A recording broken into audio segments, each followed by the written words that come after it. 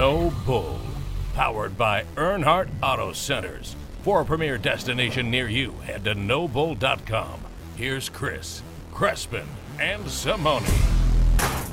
And welcome in on a Monday afternoon to No Bull with Chris, Crespin, and Simone. The whole gang here on a Monday, a football Monday. Lots of football to react to. Hope everybody had a great weekend. I know the three people on this show had a particularly great start to their weekend on Friday, and I think the celebration has rolled into Monday, and we will touch on that fantastic football game that occurred on Friday at some point during the show. We'll give Jordan Simone we'll just clear out of the way. Like at the last 30 seconds of a basketball game when James Harden has the ball, we're going to get out of the way and just let Jordan Simone roll through it. We will get to that. But there is a lot of other football to get into, so let's not waste any time here on a Monday. Let's tell everybody what is in the lead on this Monday edition of the show. This is the one they're talking about. Week 14 in the NFL yesterday, gentlemen. And the Arizona Cardinals took on a Giants team that was making a push there for the postseason. And they took care of business with a victory over the New York Giants. The big thing that everybody's talking about, the performance of Hassan Reddick. But the Arizona Cardinals, when needing a victory, when needing to keep pace in the NFC, which has become a wild playoff race, Sean, they got the job done. They took care of business. Get a win in the win column, 7-6 on the season. Well, they needed to get this win, and they should have gotten this win. You know, every week we're so reactionary about the National Football League, when in reality you're never as bad as you looked the previous week or as good as you looked the previous week. You're just not. Like, you know, you have to look at the overall body of work, and the overall body of work tells you that the Arizona Cardinals were a better football team than the New York Giants. I mean, the Giants went up and got a win at Seattle. Those things happen in the NFL. Outside of that, it was wins against Washington, wins against the Eagles, and it really wasn't a very impressive resume. For the Arizona Cardinals, that was a game you had to have to keep serve with the postseason race in the NFC.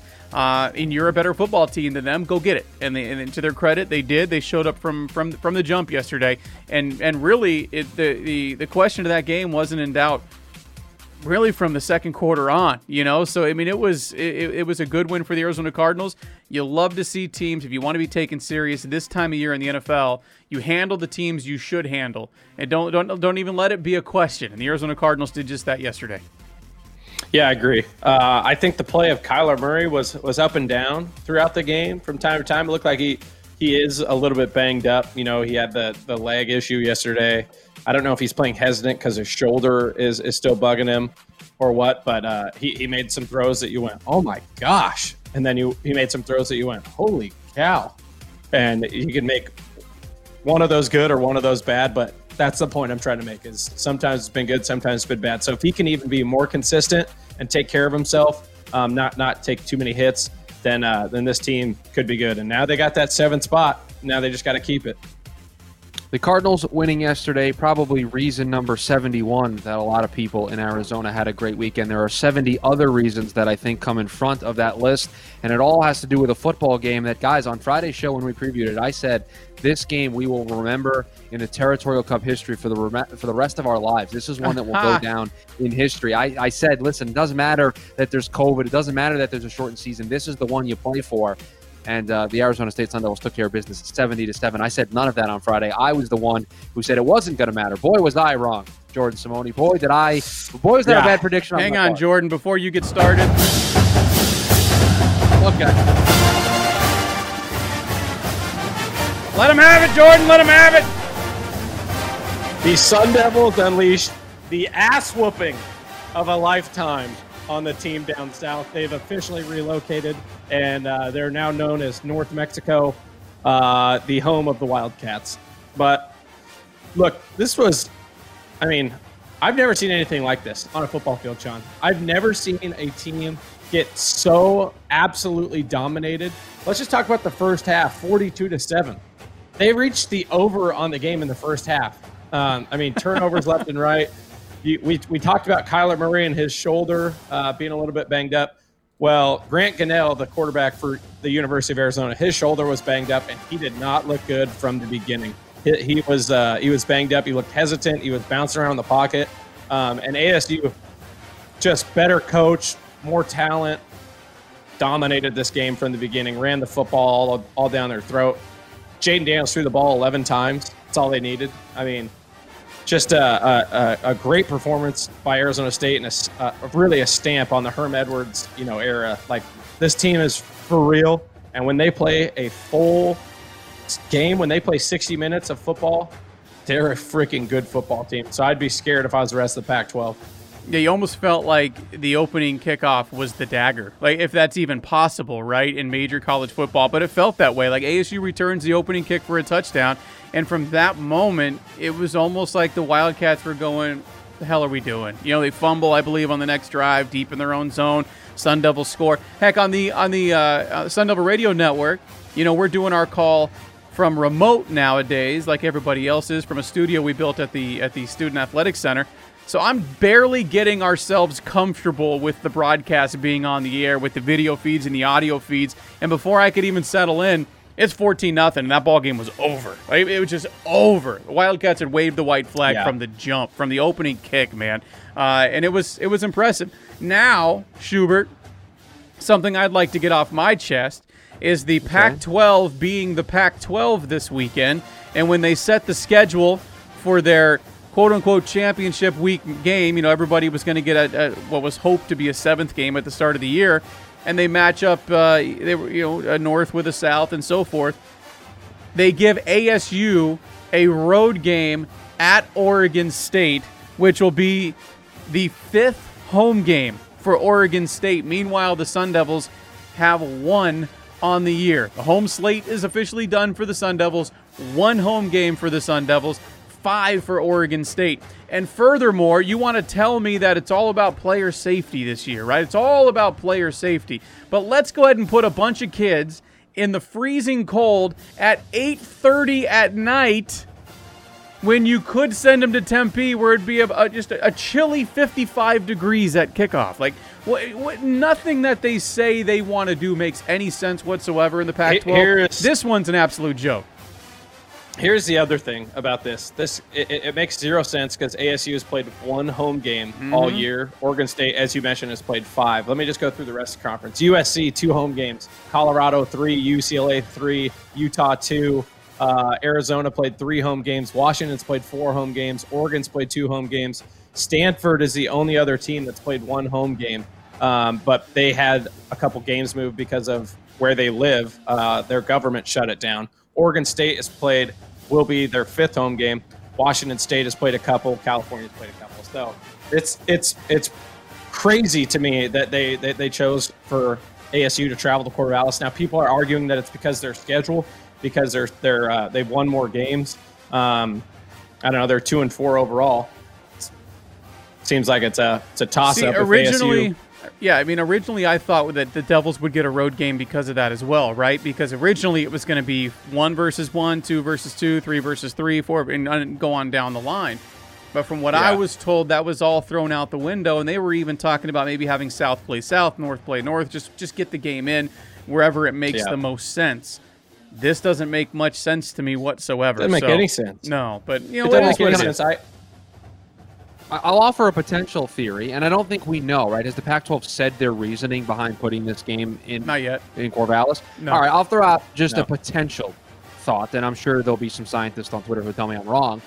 The COVID numbers in Arizona aren't necessarily the greatest things in the world to look at on a daily basis. I wonder if that played a factor in not wanting to bring in a team into Arizona, have to set them up to play this football game where they felt more comfortable having just ASU travel up to Oregon. I know you have to travel either way, but I wonder if that played a role in determining where this game was going to be played. I mean, it may have. Who knows? I'm sure there's got to be some reason why the two teams lined up. To me, it just, in a year of things that just make no sense, this is right up there. It just doesn't make much sense. But whatever. A game's a game, Jordan. I'm sure if I was to ask you, put yourself back in your playing mentality as a player, you're pissed, but you're going to get ready. You're going to go play a football game, right? It kind of is what it is. Look, I wouldn't be surprised if ASU just said that they had some COVID numbers and didn't even play this game. That's how. I'm not even kidding. I'm not even kidding, Sean. I would not be surprised if Herm and said, "Why the hell are we going to risk injuries up at an 8:30 kickoff in Corvallis, where it's probably going to be snowing?" And play this game that means nothing. I mean, yes, you're getting experience for your team, and it's an opportunity to play another opponent. And for those guys that are seniors, maybe it's a chance for them to put more stuff on tape so they can get drafted. But I just don't see it. I think you end on a 70-7 win over your rival, crosstown rival, and look, end the season there. I mean, you're risking injury. Trust me when I say you go up to Corvallis late in December, it's going to be cold as shit, and there's not a lot of good that can come out of it. No, See, this is personal for Simone. This is personal because of what happened the last time he was up there. 1,000%. This is deeply personal. This has nothing to do with the game at hand. This is a personal vendetta against Corvallis is what this is. Well, but think about it. Arizona and Cal already canceled their game, obviously, because Arizona doesn't even have a head coach and their team sucks. But I mean, if you're Arizona State, if you're Herm Edwards right now, what do you stand to gain by going to play that game? I mean, experience. You nailed it on the head. That's it. That's it. Experience, and it's not a great trip. And you finished 2-2? Yeah. I mean, Chris, it's not if you've ever made the trip, it's not a great trip. It's not an easy travel, It's a terrible trip. Usually Nobody you fly likes in. going Yeah, there. usually you fly into Eugene, and then you drive an hour to get there. A lot of times you can't even stay because there's not enough room in the hotels for a football team, so you're staying an hour away. Then you commute to the state. Staying in Eugene. It's not a great trip. Like it's not. But we'll see. Whatever. It is what it is. Yeah, or Salem. We stayed in Salem. Yeah, look, I don't think that this game will get played. I'll just come out and say it right now. I don't see them. I don't see ASU being like, yeah, let's go to Oregon State and play this game. Right. Honestly, I could see them being like, hey, Boise State, would you guys want to play us? Or not Boise State, but BYU or something. The Pac-12 is not allowing that. You know what I mean? For you to cancel a Pac-12 versus Pac-12 and then bring somebody in, it's not happening. I can't believe that they scheduled Oregon State on the road at Oregon State. I know. It is what it is. At 8:30. But, to wrap up the ASU discussion here on the program and on the In the Lead segment, 70-7. Thanks, John. Thanks for getting that in there. I think we all forgot about the score. There was another ASU-related subject that I wanted to discuss, and that was the basketball team playing GCU yesterday. Hang on. Yeah, give me the music back. I know you took it away, but I didn't know we were done. All right, here we go. No, not done. A 71-70. So the basketball team outscored the football team, but barely. Yeah, just by one. And they played GCU yesterday, and it took a Remy Martin 3 in the closing seconds of the basketball game. And Sean, you were there. You were actually there. I can actually say this. You were there. Yeah, I was there. Into the building. You saw the game live. This team just feels like right now they're just not all – it's just not clicking yet. It just feels all over the place. Not even close, man. Like, you have a lot of young talent trying to find their way into this roster, guys trying to find their roles. This is a really talented basketball team, but it's slightly undersized, and they're not very good. They're not a good team, if that makes sense. You know what I mean? They're talented, but they're not a good team at all. You got a lot of guys trying to do their own thing, and a lot of times on offense, it just kind of the ball sticks. They stall out. There's no rhythm offensively, and both times they've ran into a team that has some bigs, they have issues. They really do. Rebounding, even though ASU actually looked okay on the boards yesterday. But rebounding is an issue. It bothers them down low offensively when you're going up against some other bigs. And it's not a good basketball team right now. They're going to have to find their way. If that's shuffling around the lineups, maybe Verge goes back to being a sixth man. Who knows? But right now, they don't look like a good basketball. They look talented. Christopher's legit. Obviously, you know what Remy's all about. Scored over 30 points last night, including the game winner that you talked about, Chris. But that game never should have been that close, ever. When you look at the talent on both rosters. So it just kind of a little bit disappointing yesterday to see this team still struggle. But, last year, I keep going back to it, the St. Mary's game where ASU got absolutely boat raced last season, but then they found their way into the Pac-12 schedule and they won 7 straight and they found their rhythm. So hopefully this unit can do the same. This group of kids can do the same, and we'll find out. But right now they're not playing good team basketball at all. Let's start the week on a good note, gentlemen. Let's start the week with some 60 seconds of baseball. You got some I know 60 it's something that you look forward to. Right, it's not a great story, but it is a story that I do want to mention here. The music started a little late compared to the clock. I think there's a conspiracy. Just get going. Get going. But okay. The Cleveland, we have the Washington football team in football. It looks like we're going to have the Cleveland baseball team in baseball, as Cleveland will no longer use the name Cleveland Indians. They already were changing their logo. They changed it last year. Now the name will change. It will be something else. We don't know exactly what it would be. I'm throwing out there that they should go back to the old school Cleveland Spiders with a nice little spider logo on the hat. I think that would be pretty cool. But yeah, I mean, this is a big story because after all of the years of being known as that team, they have decided to change the name, and we don't know. There's an announcement that's supposed to come this week about it, and we'll see if it's something that they're going to transition to, if they're going to automatically have a name. But there is kind of a thought that they might do something similar to what Washington did in football, and they could just be the Cleveland baseball team in 2021. That wasn't really fair. That topic garners more than 60 seconds, so I feel bad. No, but this is what you do to me. You put me in a box, and I have to get it on in 60 seconds. That's what happens on this. Yeah. By the way, the music is tied into the video, so there's no shortchanging you. It is what it is. So I just didn't start. I didn't have the music turned up when I started your clock, but it is what it is. So, but no, that Cleveland Spiders, and that's because at one point they were the Cleveland Spiders already, right? So it's already in their history and whatnot. That's sick. So, yes. Yeah. So I would love for them to do that. We'll see. They're going to make an announcement this week about it at some point. We'll wait and find out what they ultimately decide to do for 2021. Coming up next, it was a Cardinals victory that put them back in the playoffs in the NFC, but it is one player's performance that is generating all the headlines. We'll get into it next here on No Bull with Chris Crespin and Simone. But of course, guys, we couldn't be doing this without Earnhardt Auto Centers, locally owned and operated since 1951, and a proud partner of No Bull with Chris Crespin and Simone. We tell you all the time about the 19 Arizona locations. They got 21 different dealerships, 17 brands, and of course, the No Bull Express option as well. Going to bring everything right to your house. You just hop on nobull.com, click on the No Bull Express option.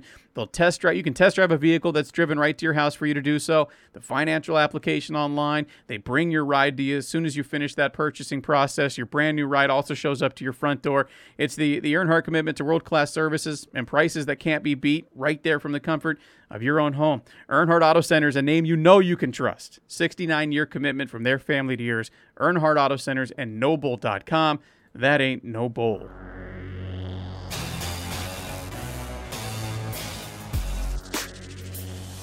Well, it is the performance that I think is generating all of the headlines, not necessarily the final result of the game yesterday for the Arizona Cardinals, and that is Haason Reddick's 5 sacks in the game yesterday, a franchise record for most sacks in a single game en route to a Cardinals victory that got them to 7-6, and with a Vikings loss has pushed the Cardinals back into that 7th and final spot in the NFC playoff picture.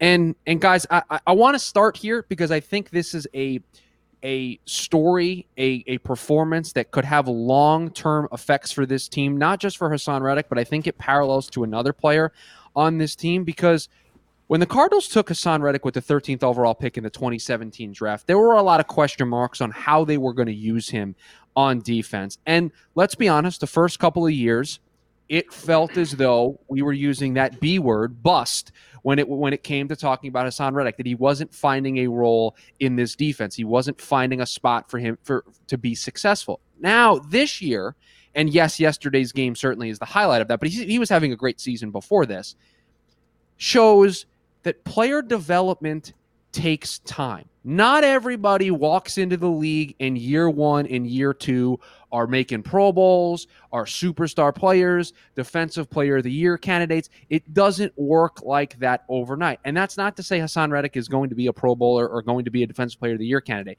but he is playing his best season to date in an Arizona Cardinal uniform. So I think that is a testament to player development. But I think it's also a testament to putting a player in a position to succeed. And that's what Vance Joseph has done with Haason Reddick here in his second season as defensive coordinator. And I think, guys, this same path could be followed with a guy that the Cardinals took in the top 10 this year who has not met expectations of being a top 10 pick in Isaiah Simmons. Now, maybe I'm trying to connect dots that aren't there, but the way we've seen Haason Reddick perform this year gives me confidence that this coaching staff with Vance Joseph can get the most out of Isaiah Simmons and find a position for him to succeed. Few things will derail the development of a football player in the NFL, in my opinion, Jordan. I'm curious if you agree, than constant turnover on one side of the football. So Haason Reddick was drafted by the Arizona Cardinals in 2017, right? Who was the defensive coordinator in 2017 for the Arizona Cardinals, Schubert? That'd be James James Betcher. And then Bruce Arians decides to hang it up, and they have to go a different way, and they hire a head coach named Steve Wilks, who's a defensive coordinator, so he's calling the defense. So now we have another, this kid is in year 2, and he's got a second defensive philosophy he's got to learn. Steve Wilks was hot garbage, clearly in over his head. The Arizona Cardinals make a change. They hire Cliff Kingsbury. They bring in a third defensive coordinator in Vance Joseph. So now this kid who has been in the NFL for 3 years has had 3 different coordinators and 3 different philosophies to learn. So too many times we get caught up in the media and as fans, and we just think, oh, this guy's just not getting it done. No, there's been multiple things, roadblocks and hurdles for this kid to get over, and he's relearning things constantly. That's one of the major issues that we're seeing with Haason Reddick, and hopefully now he's year 2 with in the Vance Joseph defense, feeling more comfortable. I mean, there's, especially with quarterbacks, we do this with quarterbacks all the time. Oh, what's this guy's issue? Well, dude, he's learned new terminology, new philosophy, a new mindset of how to call plays every single year of his career. Haason Reddick's been going through that. Jordan, you're a defensive player. I'm assuming I'm not far off base in terms of a guy trying to find his way in the NFL, and yet there's change and turnover year in and year out. Those are just major roadblocks to get over. So you got to give somebody time to develop when there's constant change in their early parts of their career. Yeah, absolutely. Look, anytime you can get some continuity, offensively, defensively, you can get guys comfortable into a system where there's guys that can help bring them along. I remember when I went to Seattle, and I was not only learning from my defensive backs coach, but I was learning from Richard Sherman, Cam Chancellor, Earl Thomas, even other guys, Jeremy Lane, that had been with Seattle for so long. And so that helps when you have older guys that have been in the system that can help bring the young guys along, that can help teach them, that can answer the quick little questions, or when you're watching film, be another coach there. And they haven't had that because they have no continuity, and everybody's trying to learn the new system, whether it's Budda Baker, Chandler Jones, Haason Reddick. Now, look, some guys learn things quicker than others, but at the end of the day, everybody's talented in the NFL. It's about the coaches making it their system easy to digest. And now we're seeing in year 2 that paying off with Vance Joseph. And Jordan, I think to that point about when you were in Seattle, having guys like Richard Sherman and Cam Chancellor in the room, think about it. Outside of Chandler Jones and Patrick Peterson, this defense has been reconstructed year in and year out. There isn't that veteran presence that can help Haason Reddick, right? Budda Baker comes in. Okay, he's a rookie. He's learning. Right, Byron Murphy. Okay, you're coming in. You can learn from Pat P, but you're learning. Isaiah Simmons, Haason Reddick. There's so much youth and free agents that you bring in. It doesn't have plus that they're flow all, to it. As Jordan was just mentioning, you're all learning because you're going from James Betcher to Steve Wilks to Vance Joseph. Exactly. And it's different terminology. And go ahead. People are getting on Patrick Peterson for not performing last year, and it's like, he had the suspension that he came off. He's got another new defensive coordinator, so he's unmotivated to have to learn another new system after being suspended. So it's like so much. There's so much more behind the scenes that people don't see. That it's difficult. It's difficult for a veteran corner like Patrick Peterson, who's been doing it for so long, to have to learn a whole new system, to be asked to do different things instead of just cover their best receiver. So there's that's difficult in itself. And then he's asked to be the leader. He's asked to bring other guys along when himself he doesn't even know himself what he's supposed to be doing. So it's really difficult. There's a lot that goes into it, but I think if you can get continuity, it's only going to be better. And that's why we've said from the beginning of this year, like, look, it's Cliff Kingsbury's second year. Don't expect them to be an NFC West, a title contender, because they're just probably not there yet. They haven't been together long enough to play the Pete Carrolls, to play Sean McVay, who's been to a Super Bowl. I mean, it's those guys have been together for several years, and they have a system that everybody else walks into. And everybody knows what's going on from the top down, from the coaches. Now, think about this. There is coaches that have to learn the new system. When a new D coordinator comes in, it might not be his defensive backs coach. So that guy has to learn, and then he has to try to teach it to the DBs, and he might not know the correct answer every time. So there's so much that goes into this from a behind-the-scenes standpoint. Yeah, and for Patrick Peterson, his whole role changed with Steve Wilks. If you guys remember, he went from doing what you said, Jordan, from being like, okay, that's their number one. Doesn't matter if he's left, right, slot. I'm on him. To Steve Wilks asking him to be a part of a scheme.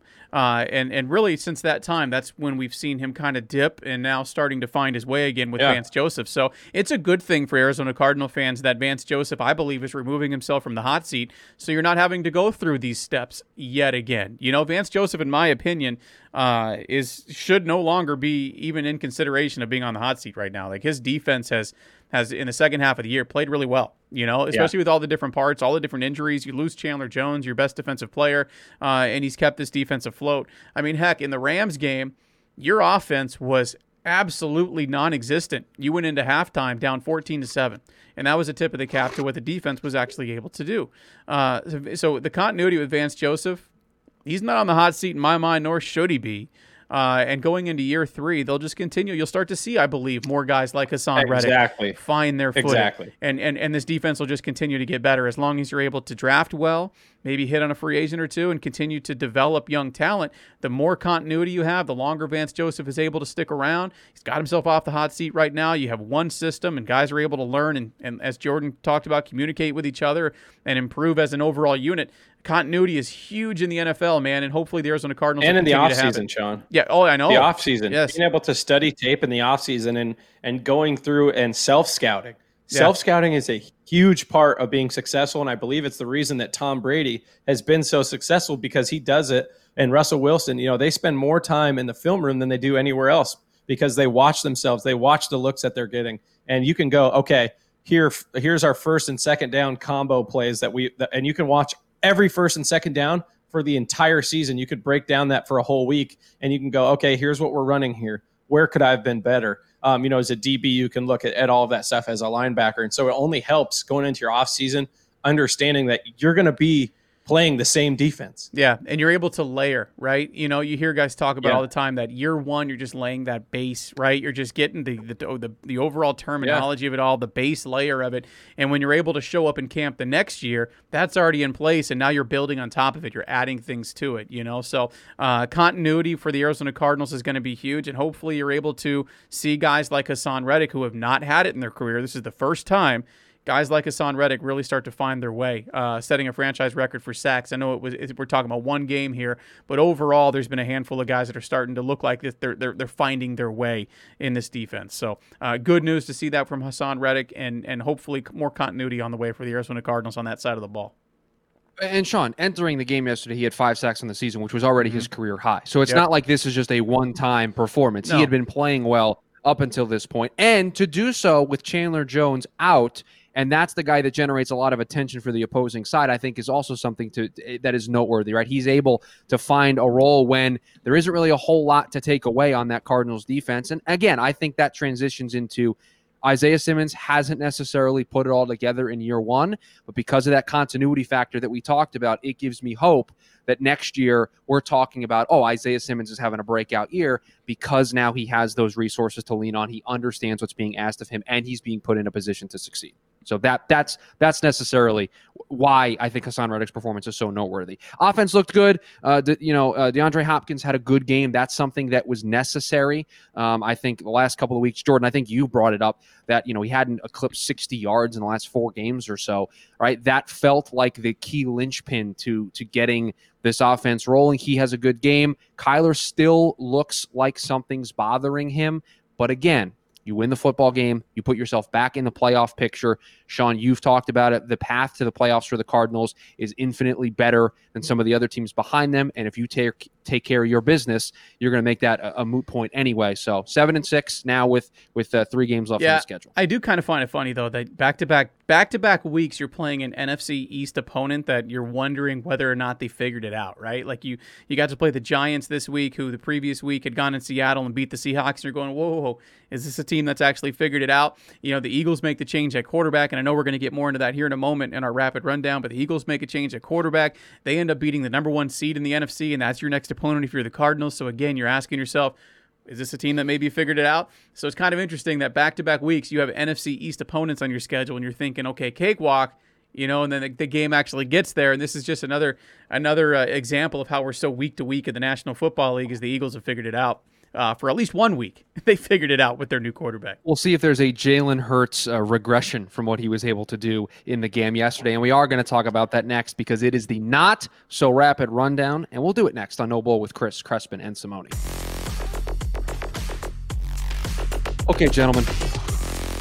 The Not So Rapid Rundown. We've been good as of late. I'd like to try to keep that trend alive in which we get through these games at a relatively quick pace. Is that okay with you guys? You guys on board with that? Yeah, Well, we can do that. I did see the prep sheet, and I can't I'm make any getting this promises game out of about. the way because I know this is going to be the logjam. This is the thing that's going to slow us down. So we're doing this game first. The Colts Okay. beat the Raiders 44-27, Mhm. and the game got so bad, Sean, that in the middle of the night, John Gruden called up Paul Gunther and said, "Listen, man, Middle of the night. It was Gotta like go. it was like 6:30 in p.m. for Gruden, that's the middle of the night." You know? Fires Paul Gunther, no defensive coordinator there in Las Vegas. Sean, Well, go ahead because you're going to It's pick up all the time. It's another anyway. one of those games for the Raiders where if you didn't watch it, you look at the box score and you look at the overall score, you're like, man, they got destroyed. But with 9 minutes left, they're down 7 points, and just need to get a stop, and they can't do it. The defense has been awful. On the broadcast, they talked about a statistic of teams that have a winning record, and the Raiders still do even after that loss. But of teams with a winning record through 12 weeks, the Raiders defense had given up the most points of any team in the last 25 years, which is just mind-boggling. It's too many times the offense has such pressure on it to start the game fast. Like, for instance, yesterday, Raiders kick off, Colts get a field goal. Raiders go 3 and out, Colts score a touchdown. So your offense has had the ball for 3 plays and you're down 10-0. And that happens constantly with this team. Now the whole game plan has changed, and it's just it's a mess. They put it this way. Last thought on it, and Paul Gunther did need to go. The Raiders had scored on all but 2 drives. This is late in the fourth quarter at this point. They had scored on all but 2 drives and trailed by 14 points. You just can't have that, right? So Paul Gunther needed to go. I do question the timing of it because this is not something that's new for the Raiders. They needed to change that position for a while. So why do you do it now, heading into a short week? You play on Thursday night in a basically must-win football game. To do it now, a little curious on the timing, but it needed to be done. It's kind of funny that the play of the Raiders have gotten defensive coordinators fired in back-to-back weeks, one being the Jets and the other one being their own. So interesting, but now the Raiders still hanging on, but by a thread. The Colts are a pretty good football team, man. Like, if they can find the quarterback for the future, and I might talk about one coming up here in our next game, they're going to be pretty legit. The next game on I the second schedule. that motion. Oh, go ahead. Okay, I thought that's what you were doing. I just Sorry, wasn't sure. I took up too much Thank you, time. Sean. I took up Appreciate everybody's time on that game. I'm sorry. No, Go it's ahead. done. It's George, okay. sir. It's okay. All right. No, Jordan, I appreciate you for keeping us moving along. I appreciate that. The Eagles beat the Saints 24-21 with Jalen Hurts as the starter. He's already been announced as the starter for the game against the Cardinals this week. And Sean, you mentioned the Carson Wentz sweepstakes that potentially could be this offseason. And you mentioned the Colts as one of those teams. Jalen Hurts played well enough in his first start to maybe make those talks a little bit more rampant, but we'll see how Jalen Hurts finishes the season. I told you guys last week when the decision was made that they were going to go with Jalen Hurts that I still think Carson Wentz can play, and the 2 teams that make sense are the Colts and the Patriots, in my opinion. The Colts being because Phillip Rivers won't be on a long-term contract, especially at what they're paying him for this year. Neither will Jacoby Brissett. Frank Reich was the OC in Philadelphia with Carson Wentz when he was having an MVP season. Just makes too much damn sense. Go ahead and get him, and they have a ton of cap room to do it. The Patriots being the fact that they've got a lot of draft picks, a lot of capital that they can utilize to maybe make a move like this. So, and they need a quarterback. Cam's definitely not going to be their guy, and if Jared Stidham was, he'd be playing over Cam. So they need a quarterback there. Those are the 2 that come to mind to me right away. Obviously, the 49ers will be rumored with every other quarterback that's out there this offseason as well. But look out for the Colts. Look out for the Patriots to make a move, because the Eagles getting a win after making the change to Hurts, I can't imagine them backpedaling on that after beating the Saints. So I think Carson Wentz is all but done there in Philadelphia. Writing's on the wall, so Colts go get him and win a couple Super Bowls, because that team, defensively and running game, is legit. Yes. Look, the Saints are a good football team. And even without Drew Brees, they've showed it. They beat the Broncos 31-3. They beat the Falcons twice. They beat the 49ers. I mean, they're not a bad football team because they don't have Drew Brees. In fact, they've been good. Their defense has been dominant. And so for Jalen Hurts to beat the New Orleans Saints the way he did, I mean, he looked good. He looked confident. He looked athletic. Put some really good throws on the run. I was really impressed. He had a couple really good runs. I think sometimes when you just get a new quarterback in there, a new face, it brings some different energy. They beat the number 1 seed in the NFC. You're telling me that this isn't a team that's very capable of beating the Cardinals next week? They absolutely are. And it's scary if you're a Cardinals fan to see what Jalen Hurts just did. So really impressive. But yeah, I'm with you, Sean. I think you hit the nail on the head there with the Colts and the Patriots. And, you know, I'll even throw out the Bears as a potential landing spot for Carson Wentz. The Washington football team continues to look impressive. They beat the 49ers 23-15. Sheesh. Sean, the Washington football team, I think we got to start taking them seriously. I don't want to hear it. No, don't you say anything negative. We take them seriously. Listen, now. You do. You want to know why? Because I've got the NFC standings right in front of me, and they've jumped from 12 to 4, as they are now technically the leaders in the NFC East, and they are the 4 seed right now in the NFC playoff field. So take them serious. Take them as a playoff team. That's awesome. And that defensive front, what do they have? 5 former first-round picks within the front 7, I believe. They can get after you. So, yeah, as long as they don't turn the football over defensively, they're going to be okay. And Riverboat Ron, man, this man dealt with cancer while coaching an NFL team this year and has them in a playoff spot right now going into Week 14. Coach of the Year candidate, he's on the list, man. But, yeah, give Washington their credit. Yeah, Chase Young is advertised. He's legit. He is absolutely that number 1 overall guy that you take. I feel like I was on Red Zone, and every time they'd pan over the Washington game, it was Chase Young making some play, whether it was a sack, a fumble, recovery, running it down. I mean, like, the guy's sensational. Mike Tomlin said this last week to him before their game. Said, I hope I never get a guy like you, because that means that we're playing some bad football. Yeah. The kid is sensational. The future is bright in Washington. I think that's another landing spot for Carson Wentz that you could look at and go, wow, if they got Carson Wentz over there, I mean, it's obviously in the same division, which would be difficult, but yeah, I think Washington is just scratching the surface of how good they can be with that defense. Yeah, I think Mike Tomlin said, I don't ever want to coach a guy like you, because that means I had to lose 14 or 15 games to get a guy like you. So I'd rather coach against a guys like you. But no, that defensive front is legit. Sorry, Chris, go ahead. No, that's okay. I wonder how badly the Eagles want to get the Carson Wentz money off the books to trade him within the division to the Washington football team. That'll be a fun little thought exercise that we can do in the offseason. Now, I think all of this is based on the fact that Alex Smith is going to be the starting quarterback. He got hurt in that game. I think if Dwayne Haskins is the starter the rest of the way, that changes the way we feel about this football team. Can we throw this out there? So back-to-back weeks, I'm working on a Sunday, so I'm just getting updates, right? So I was working the ASU game yesterday, and I see headline come across my phone: Alex Smith leaves game with apparent leg injury, and I went, no. We feel like he's like a porcelain doll, like he's just going to be so fragile. But it's not the case at all. But man, every time you see Alex Smith injury or Alex Smith sacked, you're like, ooh. And then last week with the bloody leg, ugh. Kyle Allen was their guy, and he had them playing at a high level. He was Riverboat Ron's guy at Carolina, and they bring him over, and he dislocates his ankle, hurts his ankle. But this is a team that's dealt with some injuries, and yet they're still battling. Yeah. The Kansas City Chiefs pick up a win over the Miami Dolphins, 33-27, and because of the game that we're going to talk about last, the Kansas City Chiefs now find themselves as the number 1 seed in the AFC, Sean. Yeah, the AFC playoffs run through Arrowhead right now, which is something that just should put shivers down the spine of any AFC playoff team. They started out ugly. This is what makes it scary, right?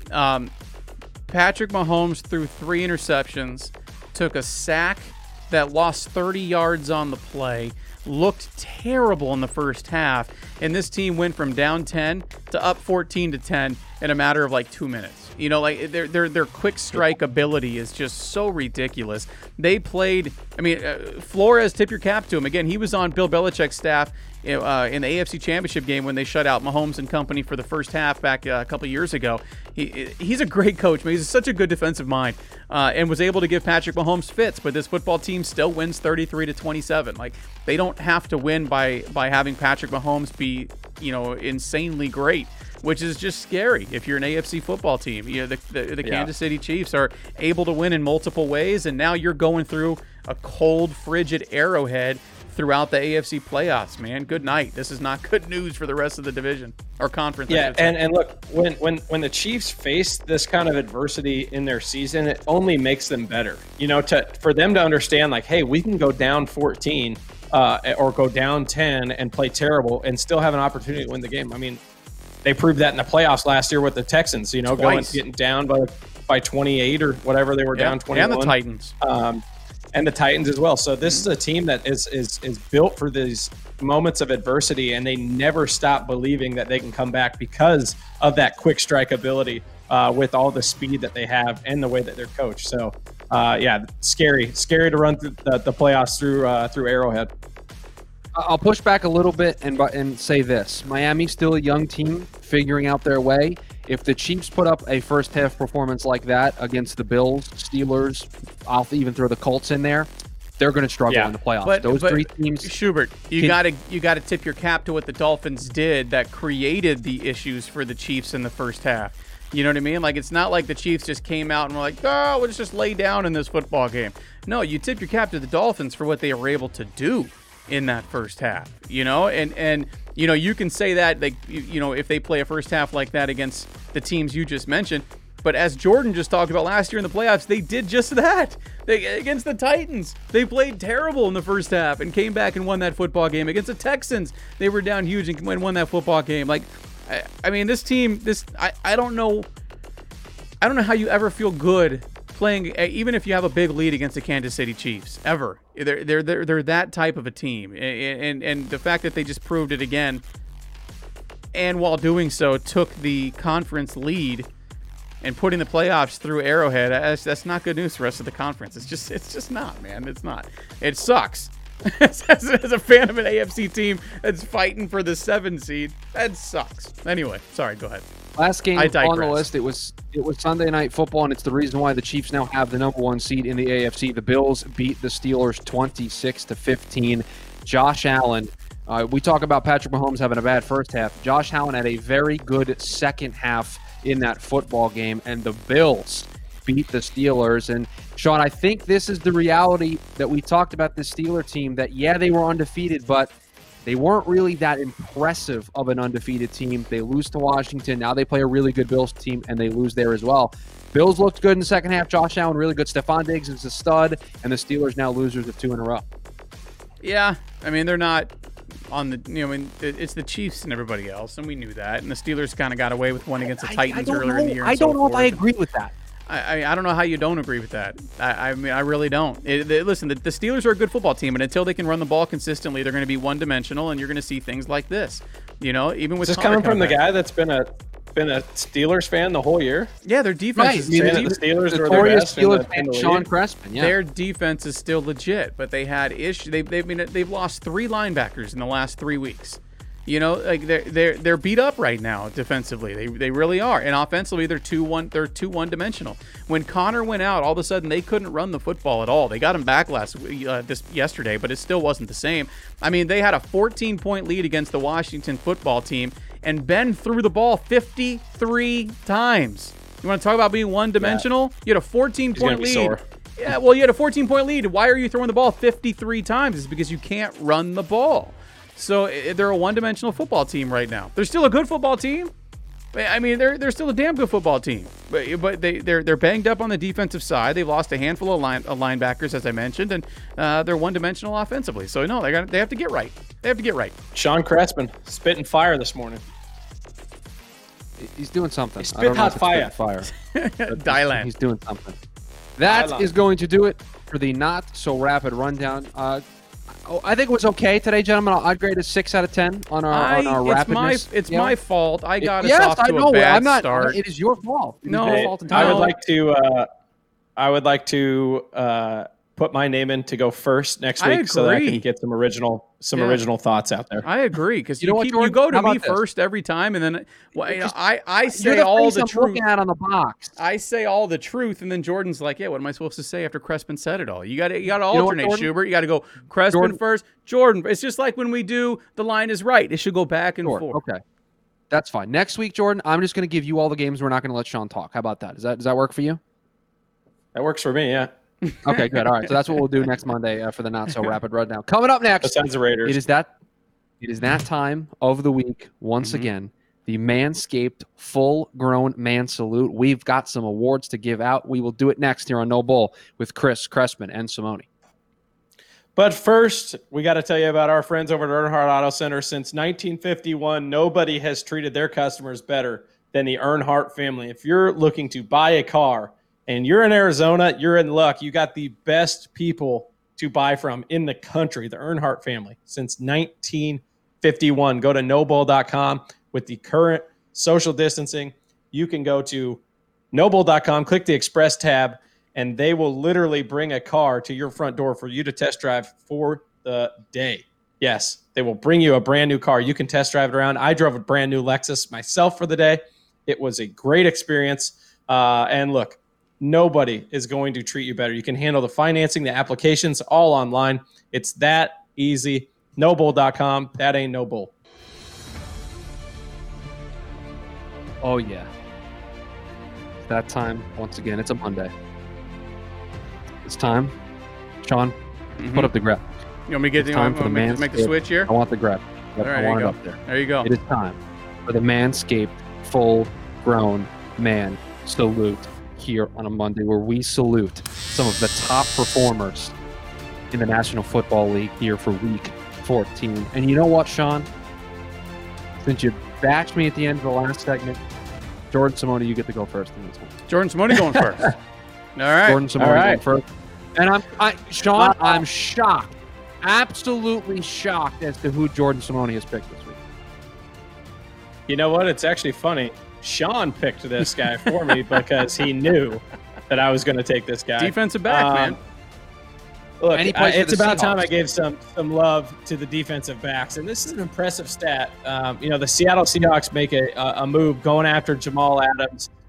Look, I thought Jamal Adams was older. I thought he was like 30. The dude's 25. He's got a lot of good football in him, several years. So with the sack on Sunday, Jamal Adams now has 8.5 sacks in 2020, passing Adrian Wilson for most ever by a defensive back. Super impressive stat. And when the Seahawks got him, you automatically thought that this defense would shore up a lot of their issues. Wrong.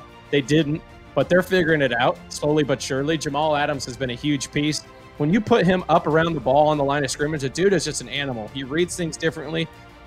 His game mentally is so impressive. And so Jamal Adams gets my Manscaped full-grown man salute.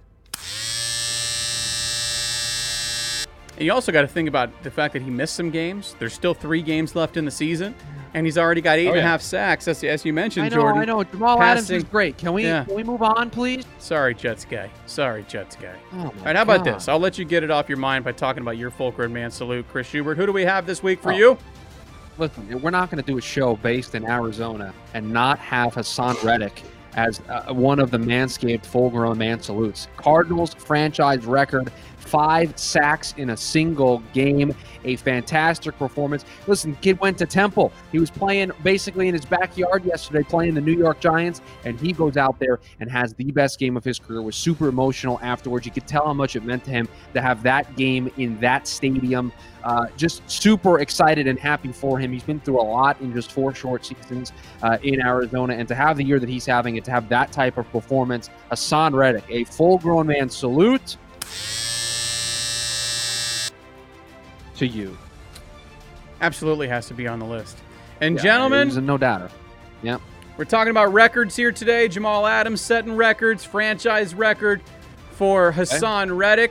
Let's continue that. Let's continue that trend, shall we? Okay, not original Derrick at all. Henry, like his 9th appearance. Couple of records here. My fantasy football team thanks you. Couple of records here. This is a record 3rd time appearance for Derrick Henry in the Manscaped full-grown man salute on the program. No other player has been recognized 3 times. And I would like for you to tell me how or why we could have left this man off the list, Schubert. 26 carries, 215 yards, 2 touchdowns for Derrick Henry. Sets an NFL record for the most 200-plus yard, 2-touchdown games in NFL history with 4. If there has ever, in the history of full-grown men, been a fuller grown man than Derrick Henry. I want you to point the man out. Probably maybe Bo Jackson. Outside of Bo Jackson, point somebody out who's more of a full-grown man than Derrick Henry. He gets not one but two full-grown men salutes today. There's one for Derrick Henry. Get that lawnmower 3.0 up again. There's two for Derrick Henry. The man's setting records all over the place, and you want to talk about full-grown men in the National Football League. It doesn't get more full-grown than Derrick Henry. And I've been on his train since early in the year. I said, put the man in the MVP discussion, and you guys laughed at me. You scoffed at me. Still laughing at you about it. Jordan, you know how Sean Crespin is our resident Steelers fan? Oh, yeah. I think we have to replace that with Derrick Henry homer Sean Crespin. Because Sean Crespin finds a way to get Derrick Henry into almost every segment that we do somehow. I mean, I would like for you to tell me. I'd like for you to tell me he's playing particularly well. Why Derrick Henry shouldn't be our first three-time recipient of the award. I don't know how you can tell me how the man shouldn't. He has been nothing short Henry in there. of sensational this year, Schubert. No disrespect. I'm not saying it was a bad choice. I'm just not shocked that you're the one that picked him because you've picked him every time. It's kind of been your thing this year. All right, that's going to do it for us on a Monday edition of the show. If you want, you can follow the show on Twitter at @NoBull_podcast. We post a lot of social clips. That's where you see the Simone Sound Off, the Shoe In with Schubert, Sean's feature, which is coming soon. I think he's working on it. Big production. We got to get the budget cleared with the offices, but it's coming soon. All of our social content goes there at @NoBull_podcast. You can follow me on Twitter at Shoe Radio. Follow Sean at SCrespin02 and follow Jordan Simone at Jordan Simone 38. Jordan, what does everybody need to do? Subscribe to the show. Yes, do that wherever you get your podcast, Apple Podcasts, Google Podcasts, Anchor, Spotify, Pocket Casts, whatever app you use to get your podcast. Please rate, follow, subscribe, share the podcast. We greatly do appreciate it. Everybody have a great start to your week. We will be back on Wednesday.